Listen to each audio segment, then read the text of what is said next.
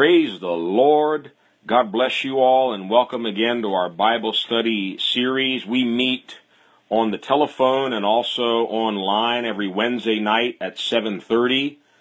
We thank you for joining us live. If you can't, you can also access the recordings and the notes of all of these Bible studies in several different ways. You can go to our website, new-life-ministries.org, and look for the downloads there. You can also go to mixlr.com and follow the broadcast name New Life Ministries. You can also subscribe to our podcast, and you'll get all of the updates automatically sent to your smartphone. In any event, we're ready to go again tonight. We are in part 7 of what will be a 12-part study in the book of Acts.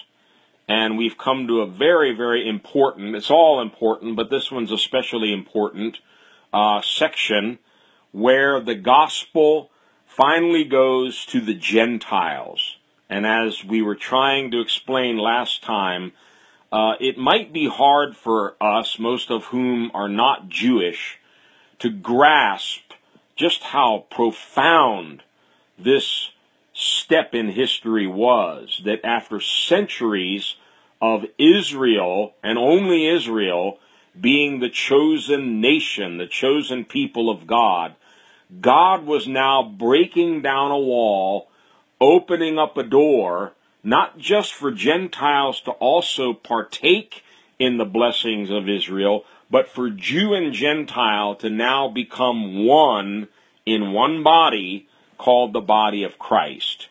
And I want to reread the last few verses in Acts 10, just so we kind of get back into the spirit of things as we move forward tonight.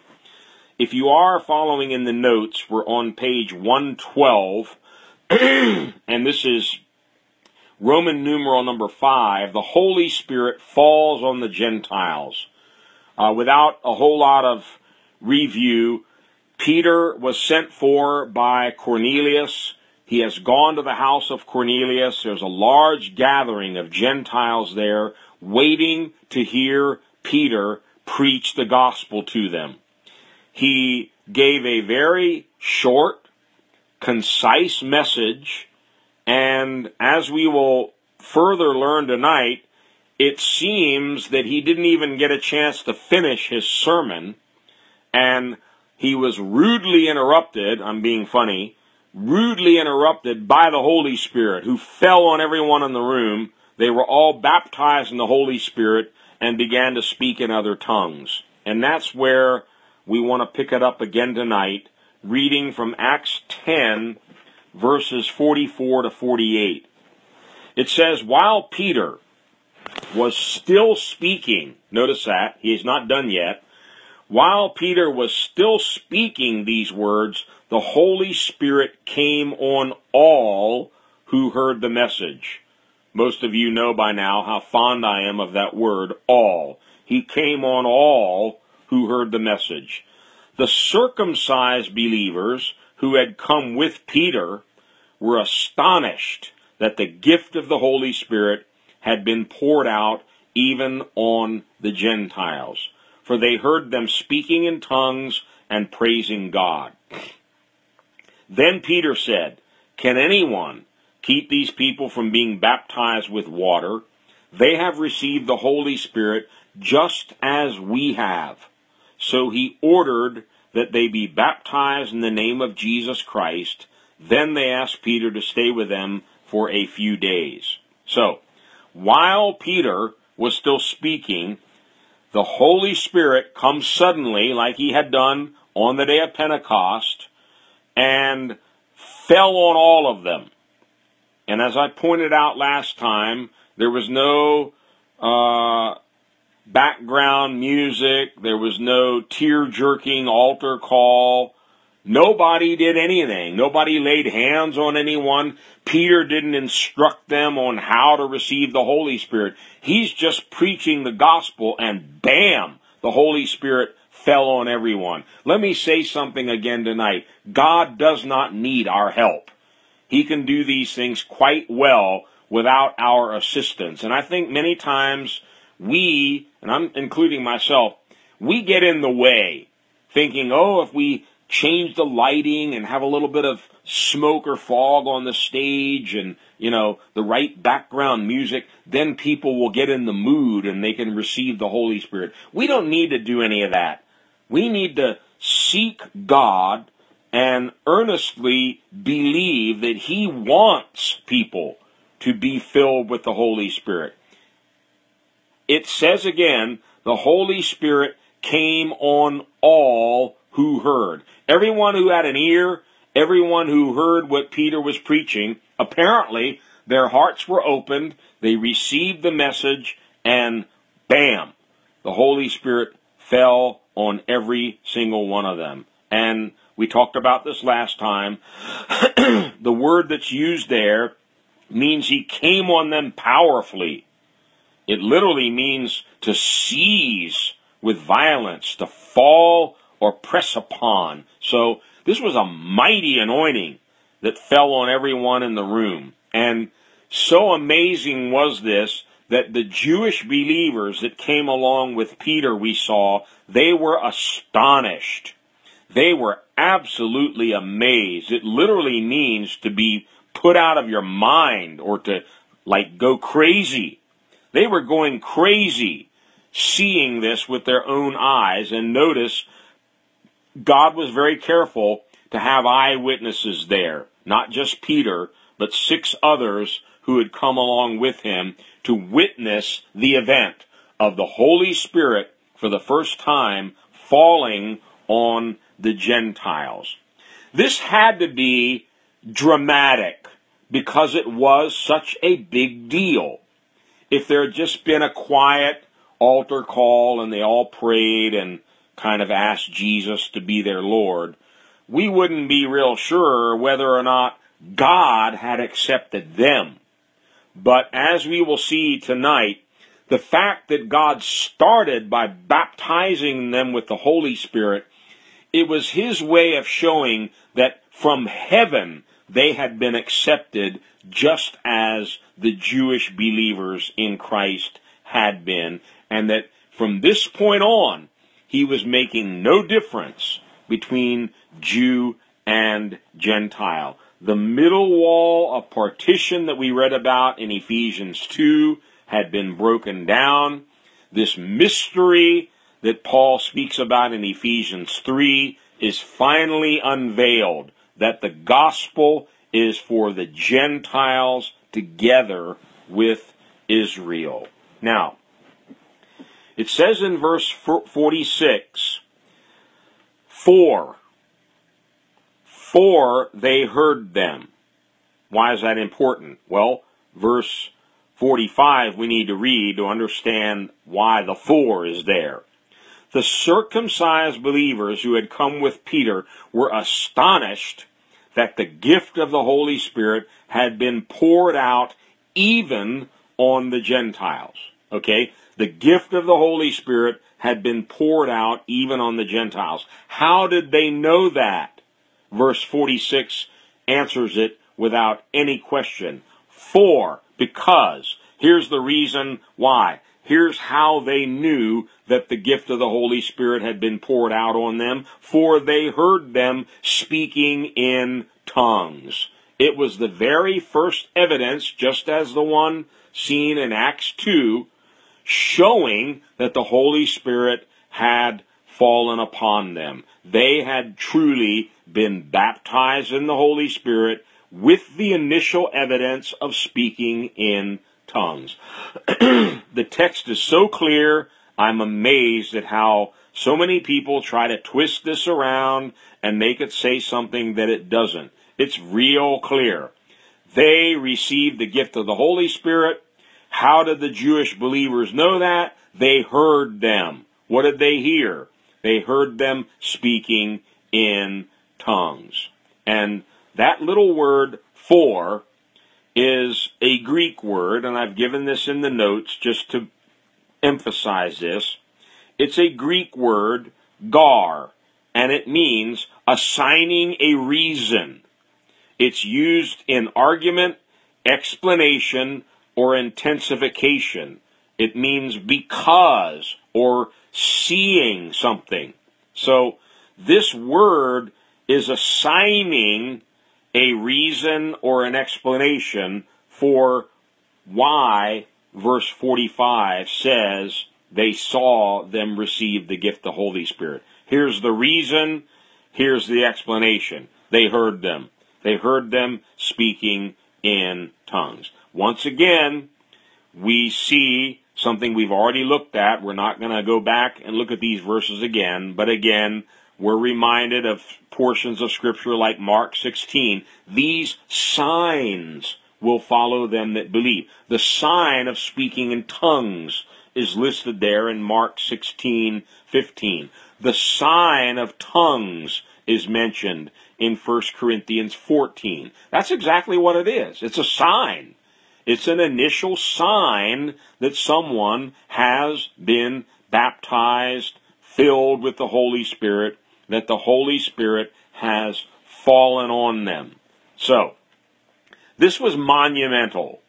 Gentiles are now, for the very first time ever, experiencing what the Jewish believers first experienced on the day of Pentecost, and many other Jews after them had by this time also received the baptism in the Holy Spirit. But this is the very first time that the Spirit is being poured out on Gentiles. Now, verse 47, it says, "Can anyone keep these people from being baptized with water?" Now, not to dampen the celebration and the excitement, but Peter is very, very purposeful here.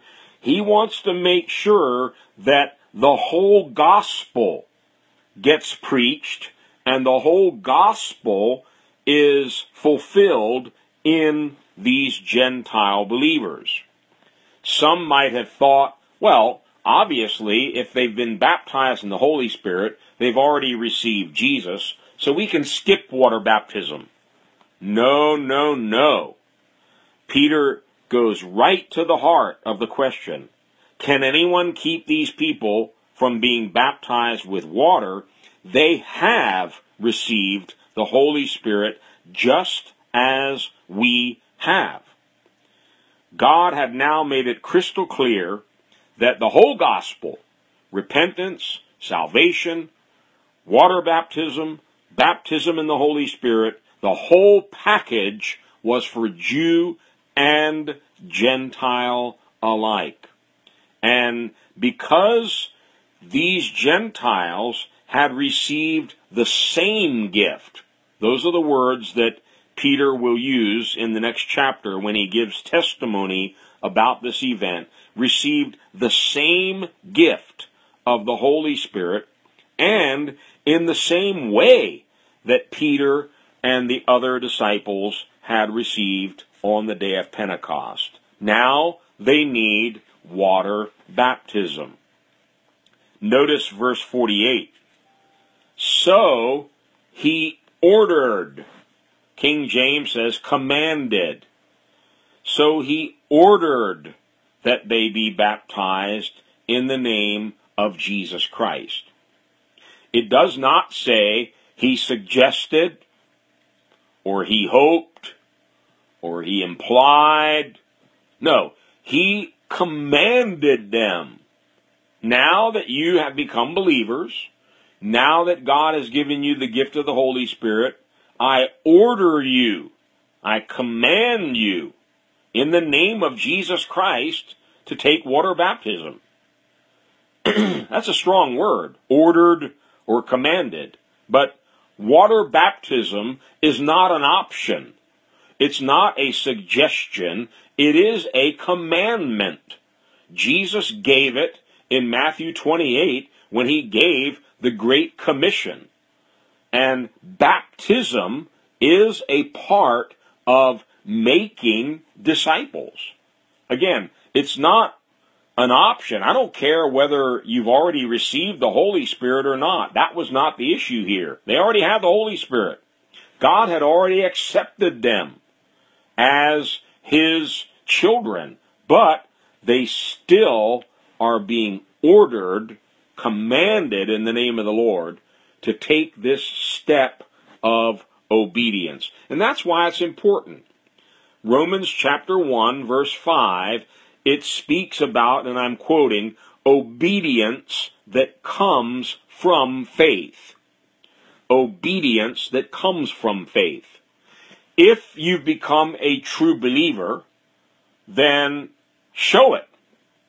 How do you show it? By obedience. How does a brand new believer show that they've received a new heart, a new mind, they want to be a new creation? They're willing to obey God in something so simple as getting into the water and being baptized.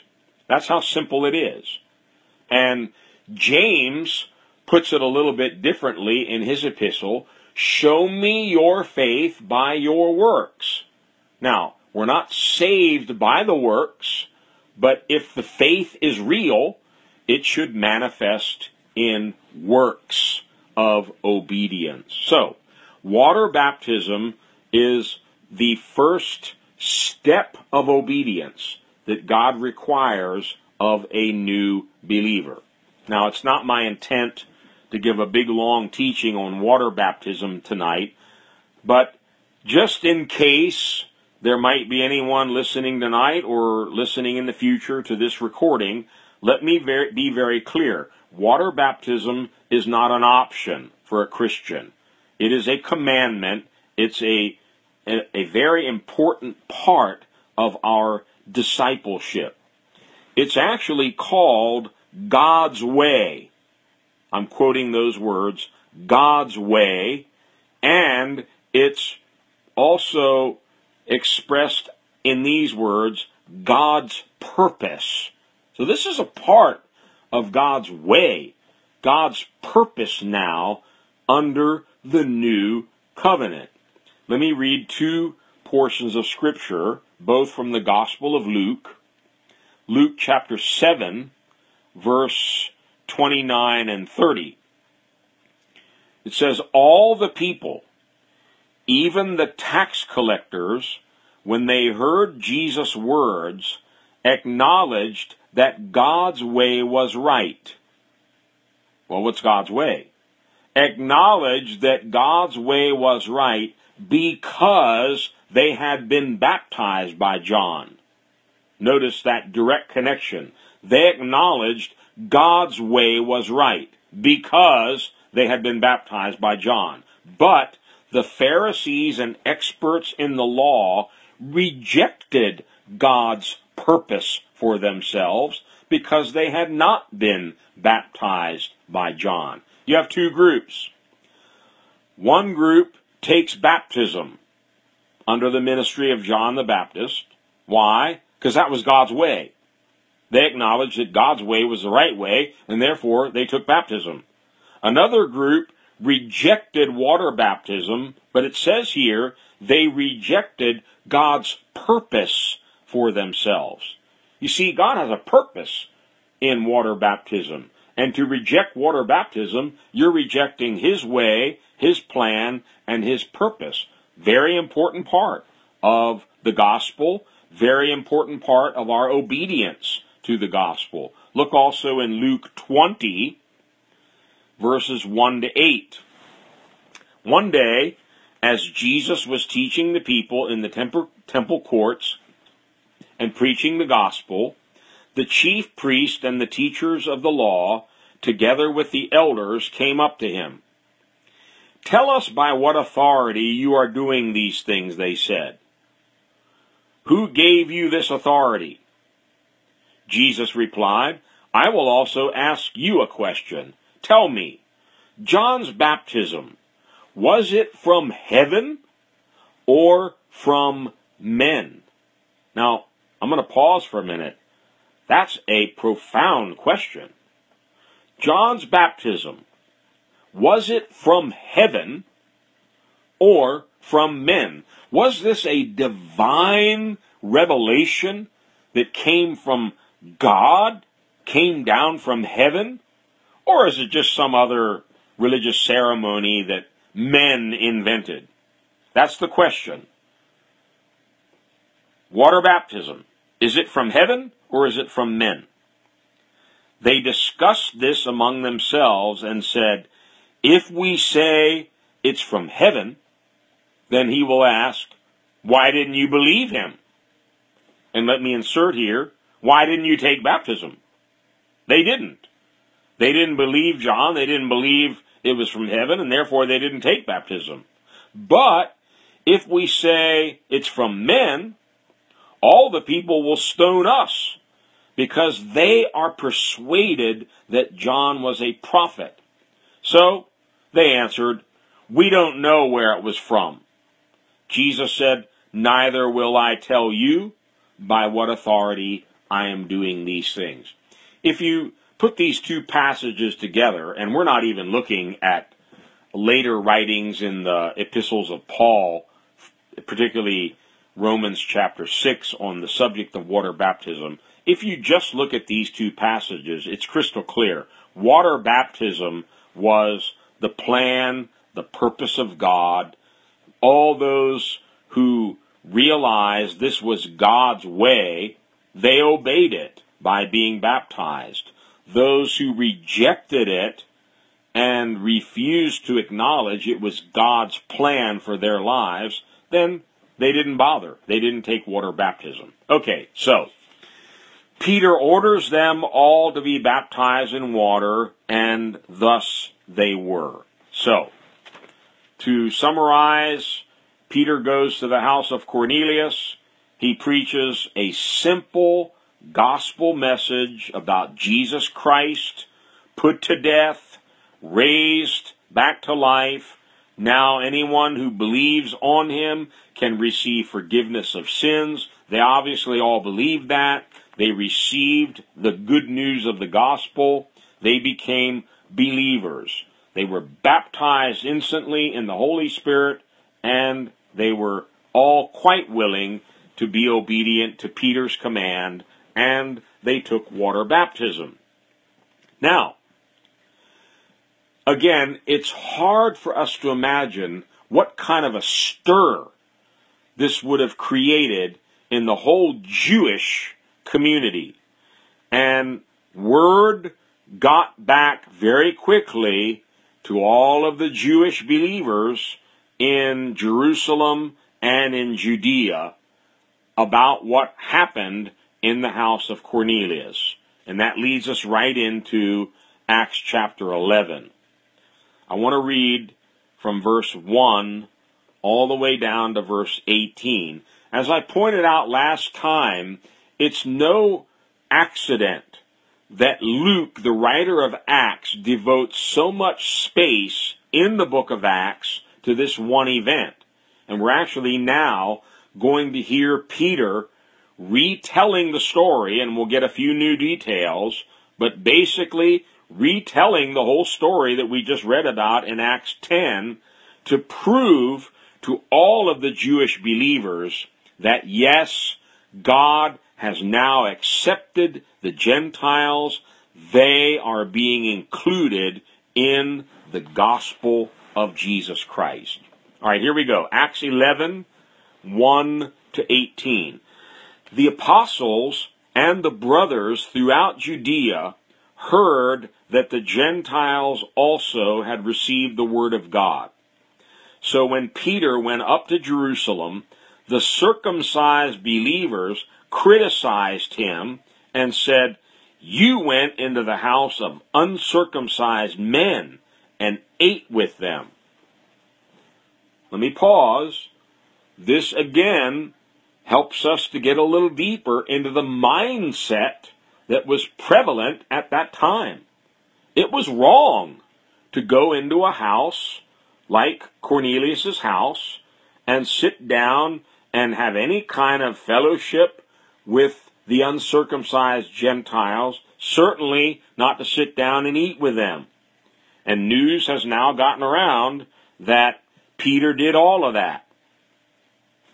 Verse 4, Peter began and explained everything to them precisely as it had happened. Let me pause again. We need to be very careful to be able to give clear and precise accounts, testimonies of what we witness as Christians.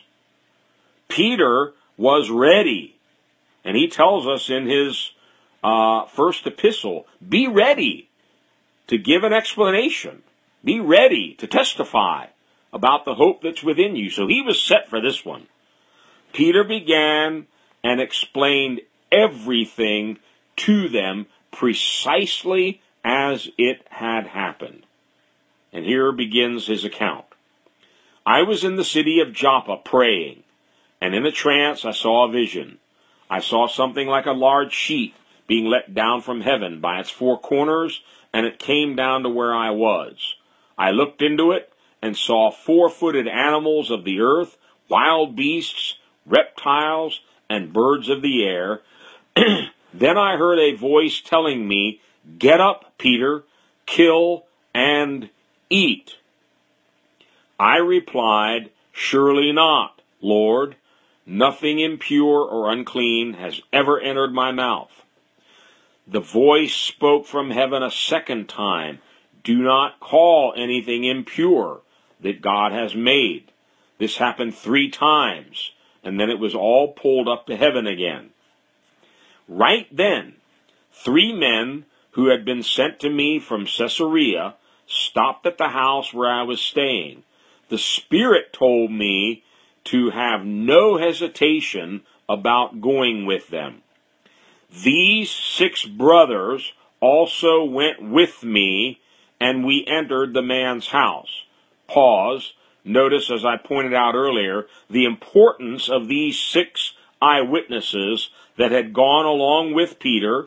They've returned with him now, and obviously they're sitting right there beside him to corroborate his testimony. These 6 brothers also went with me, and we entered the man's house. He told us how he had seen an angel appear in his house and say, send to Joppa for Simon who is called Peter. He will bring you a message through which you and all your household will be saved. As I began to speak, the Holy Spirit came on them as he had come on us at the beginning. Then I remembered what the Lord had said, John baptized with water, but you will be baptized with the Holy Spirit. So, if God gave them the same gift as he gave us, who believed in the Lord Jesus Christ, who was I to think that I could oppose God? When they heard this, they had no further objections and praised God, saying, so then, God has granted even the Gentiles repentance unto life. So, in verse 1, as I pointed out, news of this spread very rapidly, and this was not small news. This was a big deal. I can't emphasize that enough. A big deal. This was an earthquake. The Gentiles have received the Holy Spirit. The Gentiles have received the Word of God. Peter went and preached in the house of Gentiles. They all got the news. And it created a big stir in Judea and Jerusalem. Thus, they started criticizing Peter. They criticized him when they heard about this. And after hundreds and hundreds of years, the news that was starting to spread around was Jews are no longer the only ones. God is letting non-Jewish outsiders enter in now. And the circumcised believers They were very slow to accept this. They start criticizing Peter, and not knowing any more than they knew, this was justifiable. What was their criticism? You went into the house of uncircumcised men and ate with them. They were forbidden to do that up until this point in time. They had a valid criticism. And had not Peter precisely explained everything, they might have continued with their criticism. But Peter explained everything to them, blow by blow. He gives a precise account of everything that happened. Remember, not only did Peter enter into a Gentile house, he had entertained Gentile guests back in the house where he was staying, in Joppa. So he's got a twofold problem here. He had Gentile guests in his house in Joppa. He went to be a guest with Gentiles in Caesarea. And now they've all heard that. Hard for us as Gentiles to really wrap our brains around this. We take it for granted now because, after all, we're Gentiles. We received Jesus. We took water baptism. He filled us with the Holy Spirit. No big deal. But Romans 11 says it is a big deal. And even if we're Gentile believers, we should understand the dynamics of this. The gospel was first taken to the Jews. God decided it's now time for the Gentiles. That phrase is actually found in Romans 11, the times of the Gentiles. So only by God's choosing are we presently still in that period of time or dispensation called the times of the Gentiles. Now, Peter explained everything to them.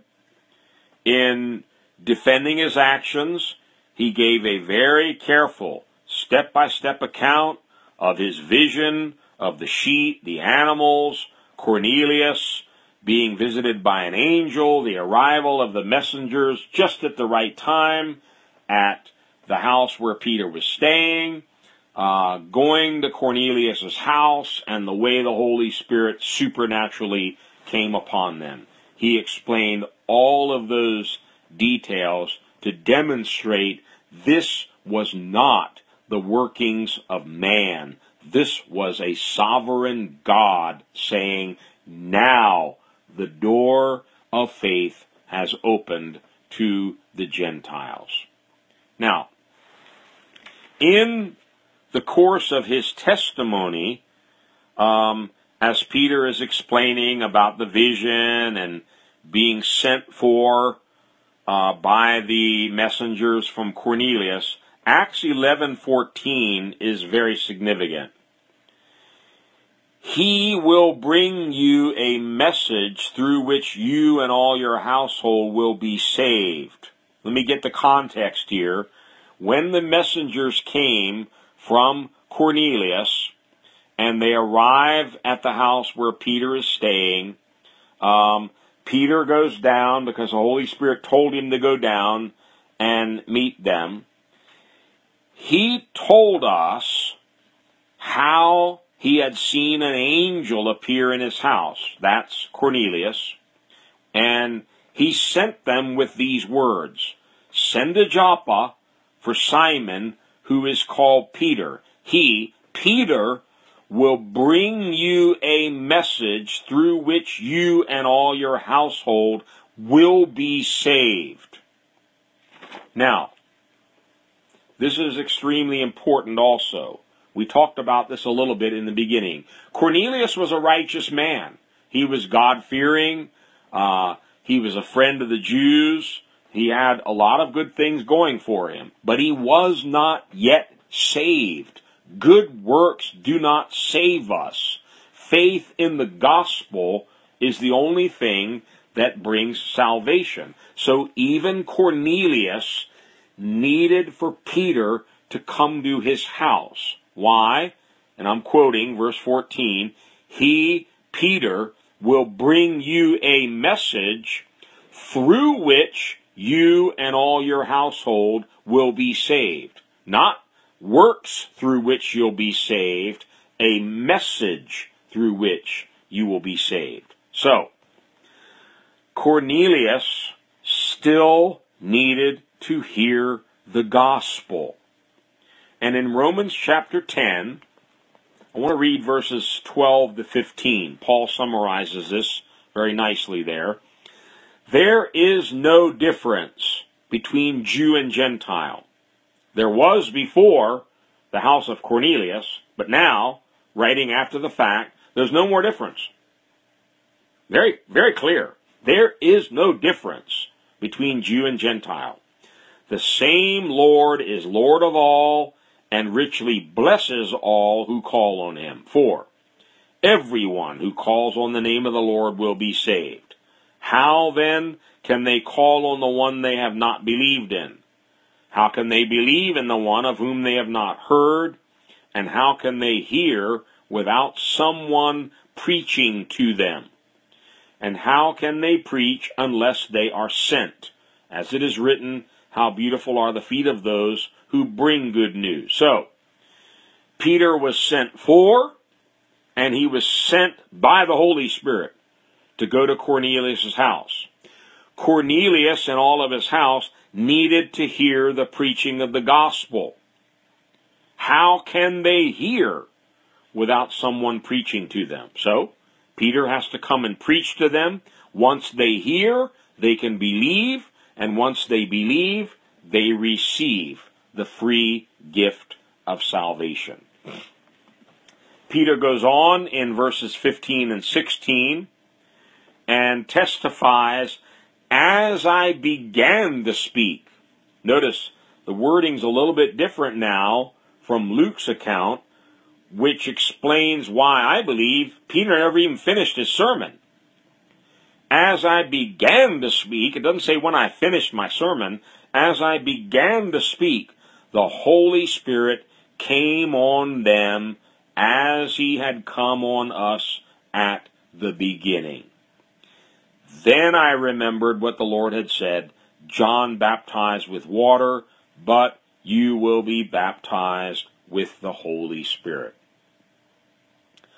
I don't know about you, but I'd like to see a lot more of this happening in our churches, where the Holy Spirit just falls on people, even interrupting our sermons, interrupting our song service, interrupting whatever it is that we're doing. So it's clearly not something manufactured by man, soft music, an altar call, or anything we've done, but supernaturally the Holy Spirit descends from heaven and falls on them. That's what Peter says. As I began to speak, the Holy Spirit came on them as he had come on us at the beginning. Just like he came on us at the beginning is really what Peter's saying. It was just like Pentecost. It was just like what happened to us in the upper room. Without any warning, suddenly, like a mighty rushing wind, the Holy Spirit came and filled all of us. By the way, I would like to highlight one word there, beginning. The Holy Spirit came on them as he had come on us at the beginning. Why does Peter choose that word, beginning? Well, we've already pointed that out. The outpouring of the Holy Spirit on the day of Pentecost was the official beginning of the church. That was the beginning.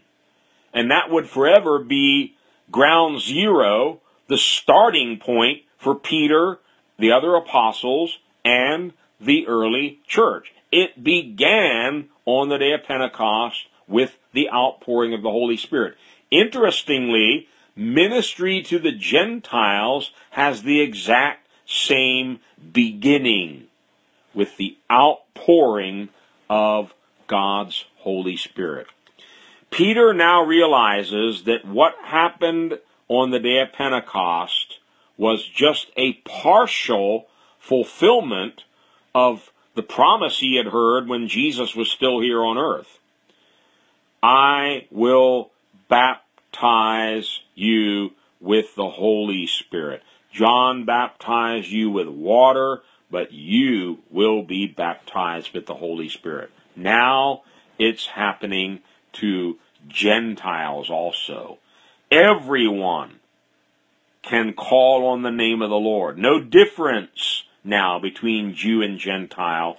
All have the same access by faith to Jesus Christ, forgiveness of sins, salvation, justification, water baptism, and all the rest, including the baptism in the Holy Spirit.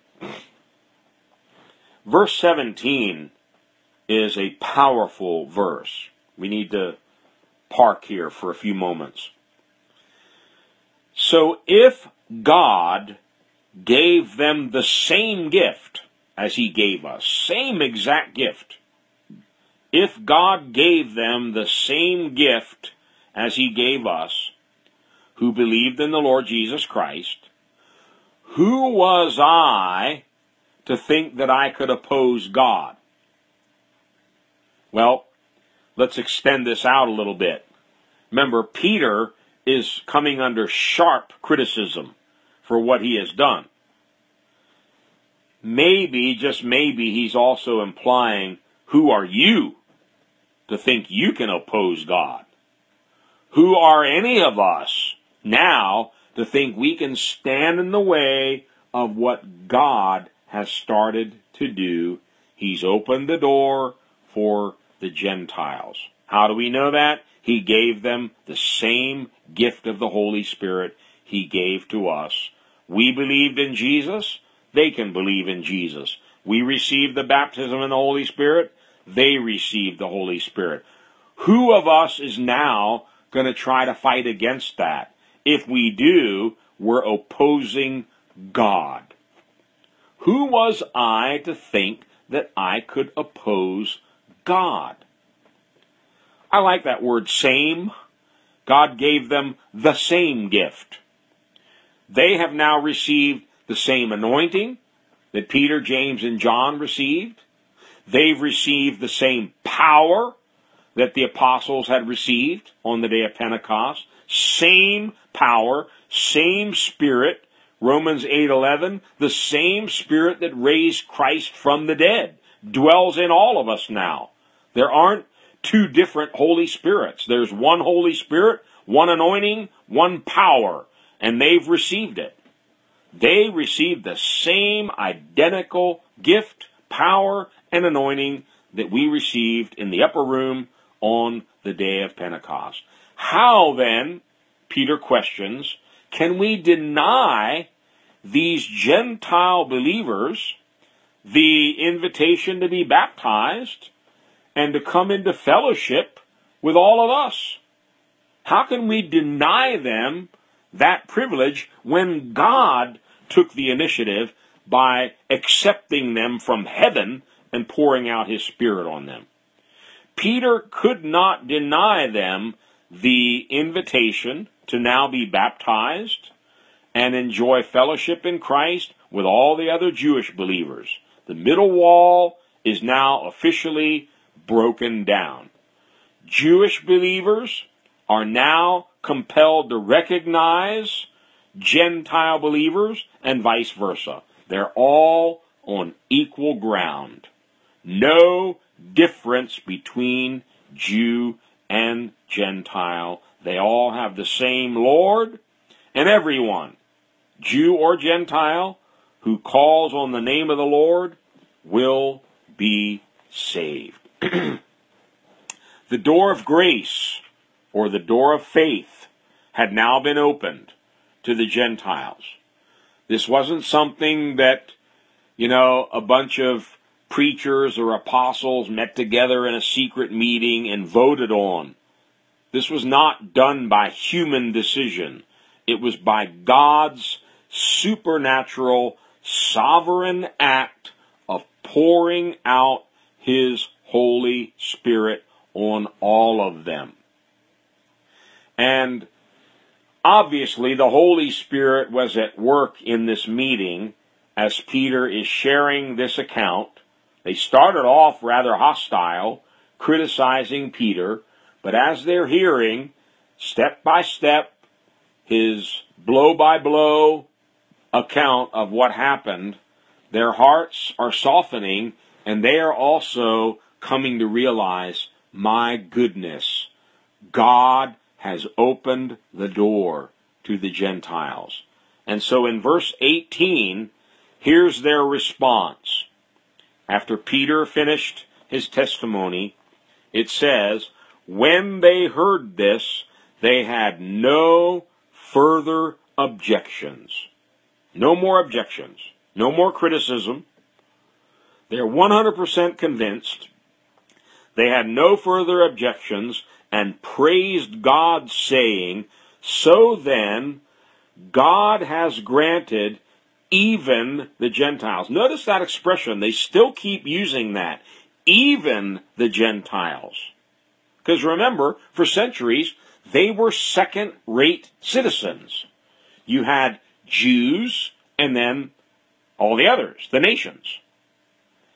God has granted even the Gentiles repentance unto life.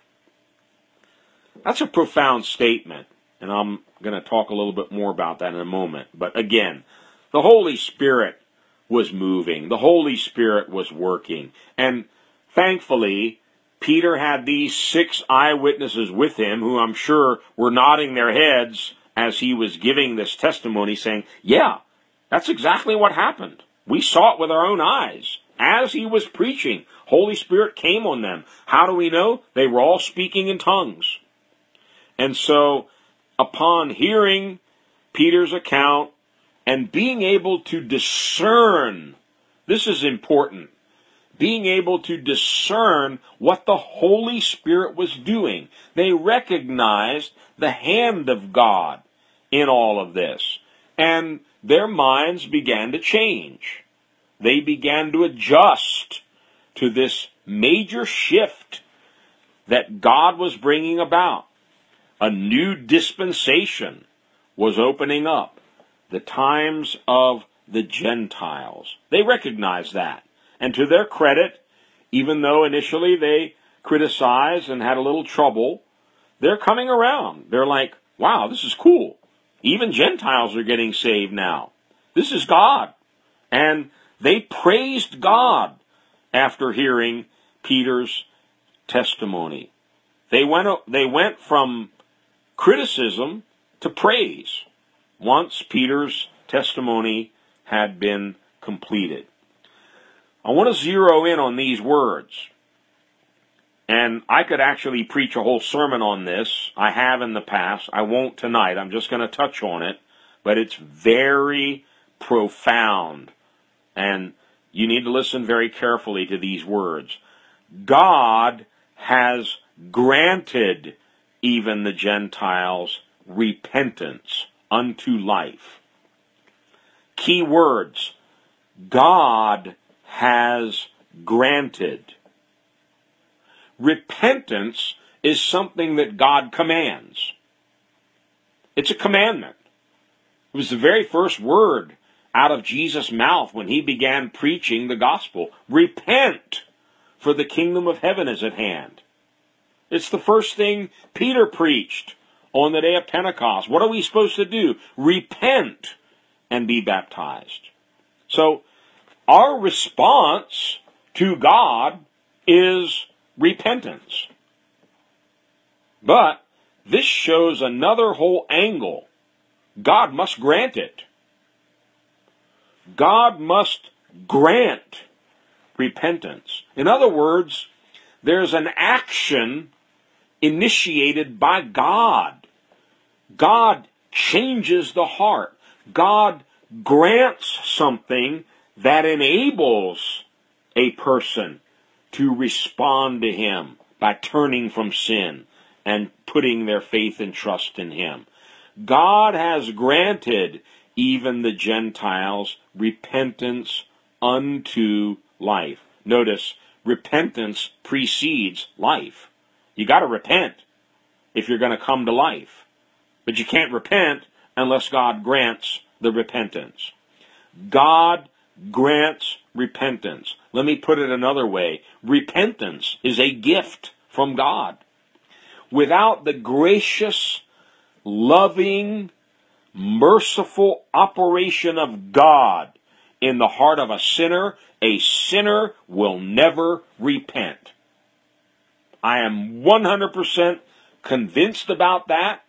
I don't know if that rattles your theological cage or not, but after 43 years, I have come to a total assurance of this fact, that apart from God's operation in the heart of a sinner, they are so fallen, they are so reprobate, they can't repent.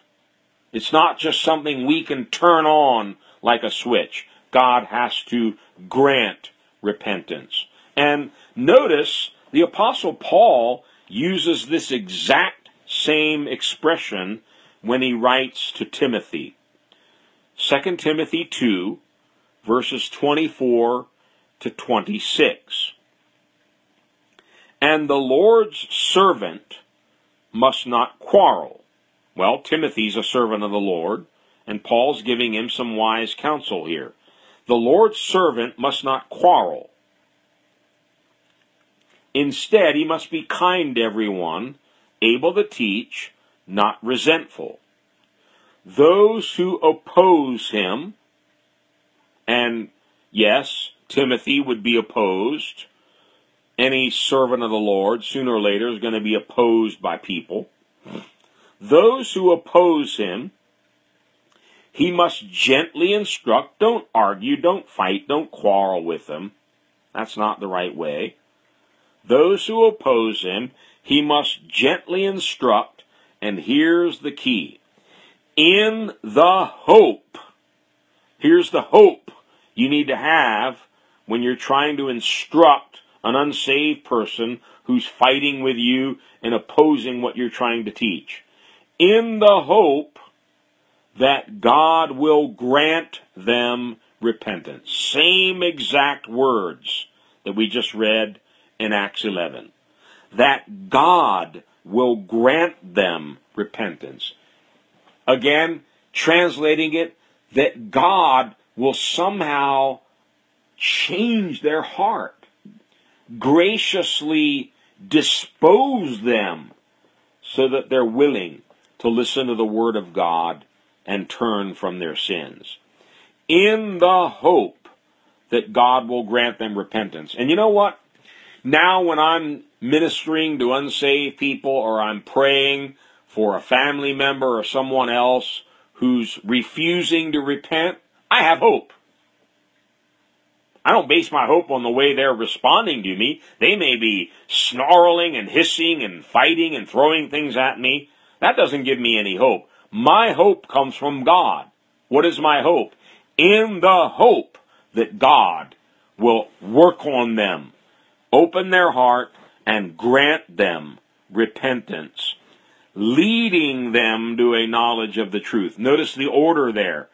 God grants them repentance, and that then leads them to a knowledge of the truth. Then notice what happens. And that they will come to their senses and escape from the trap of the devil who has taken them captive to do his will.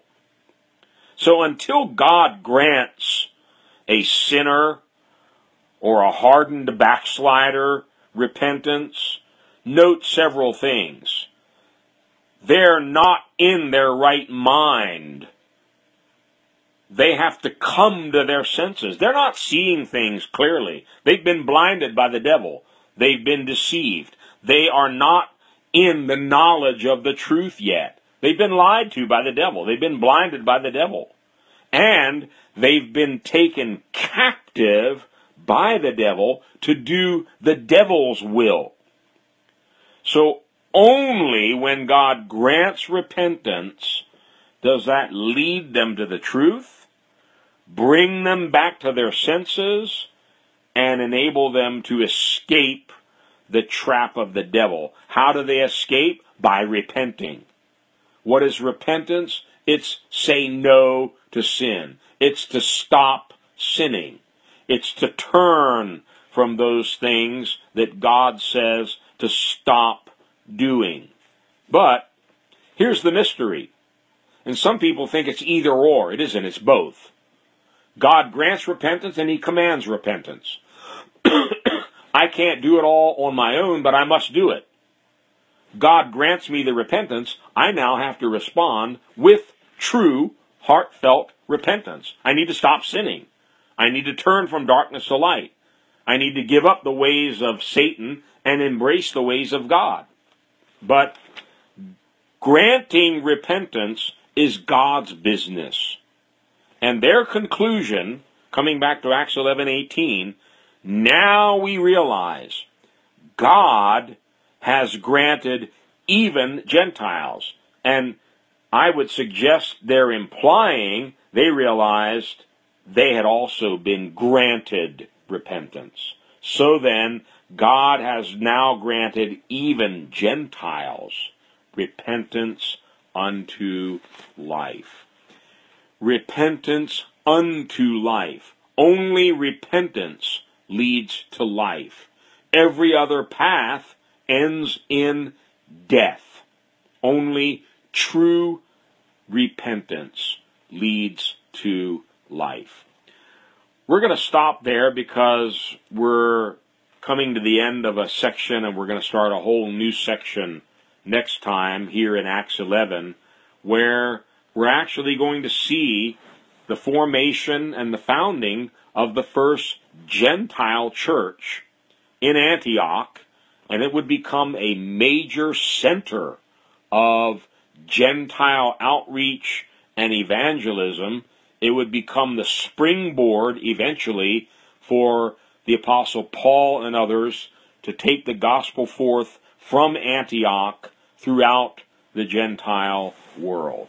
So, recapping tonight, Peter was chosen by God, and remember, he was the one given keys to the kingdom. He unlocked the door for the Gentiles. The door of faith was opened by Peter in the house of Cornelius.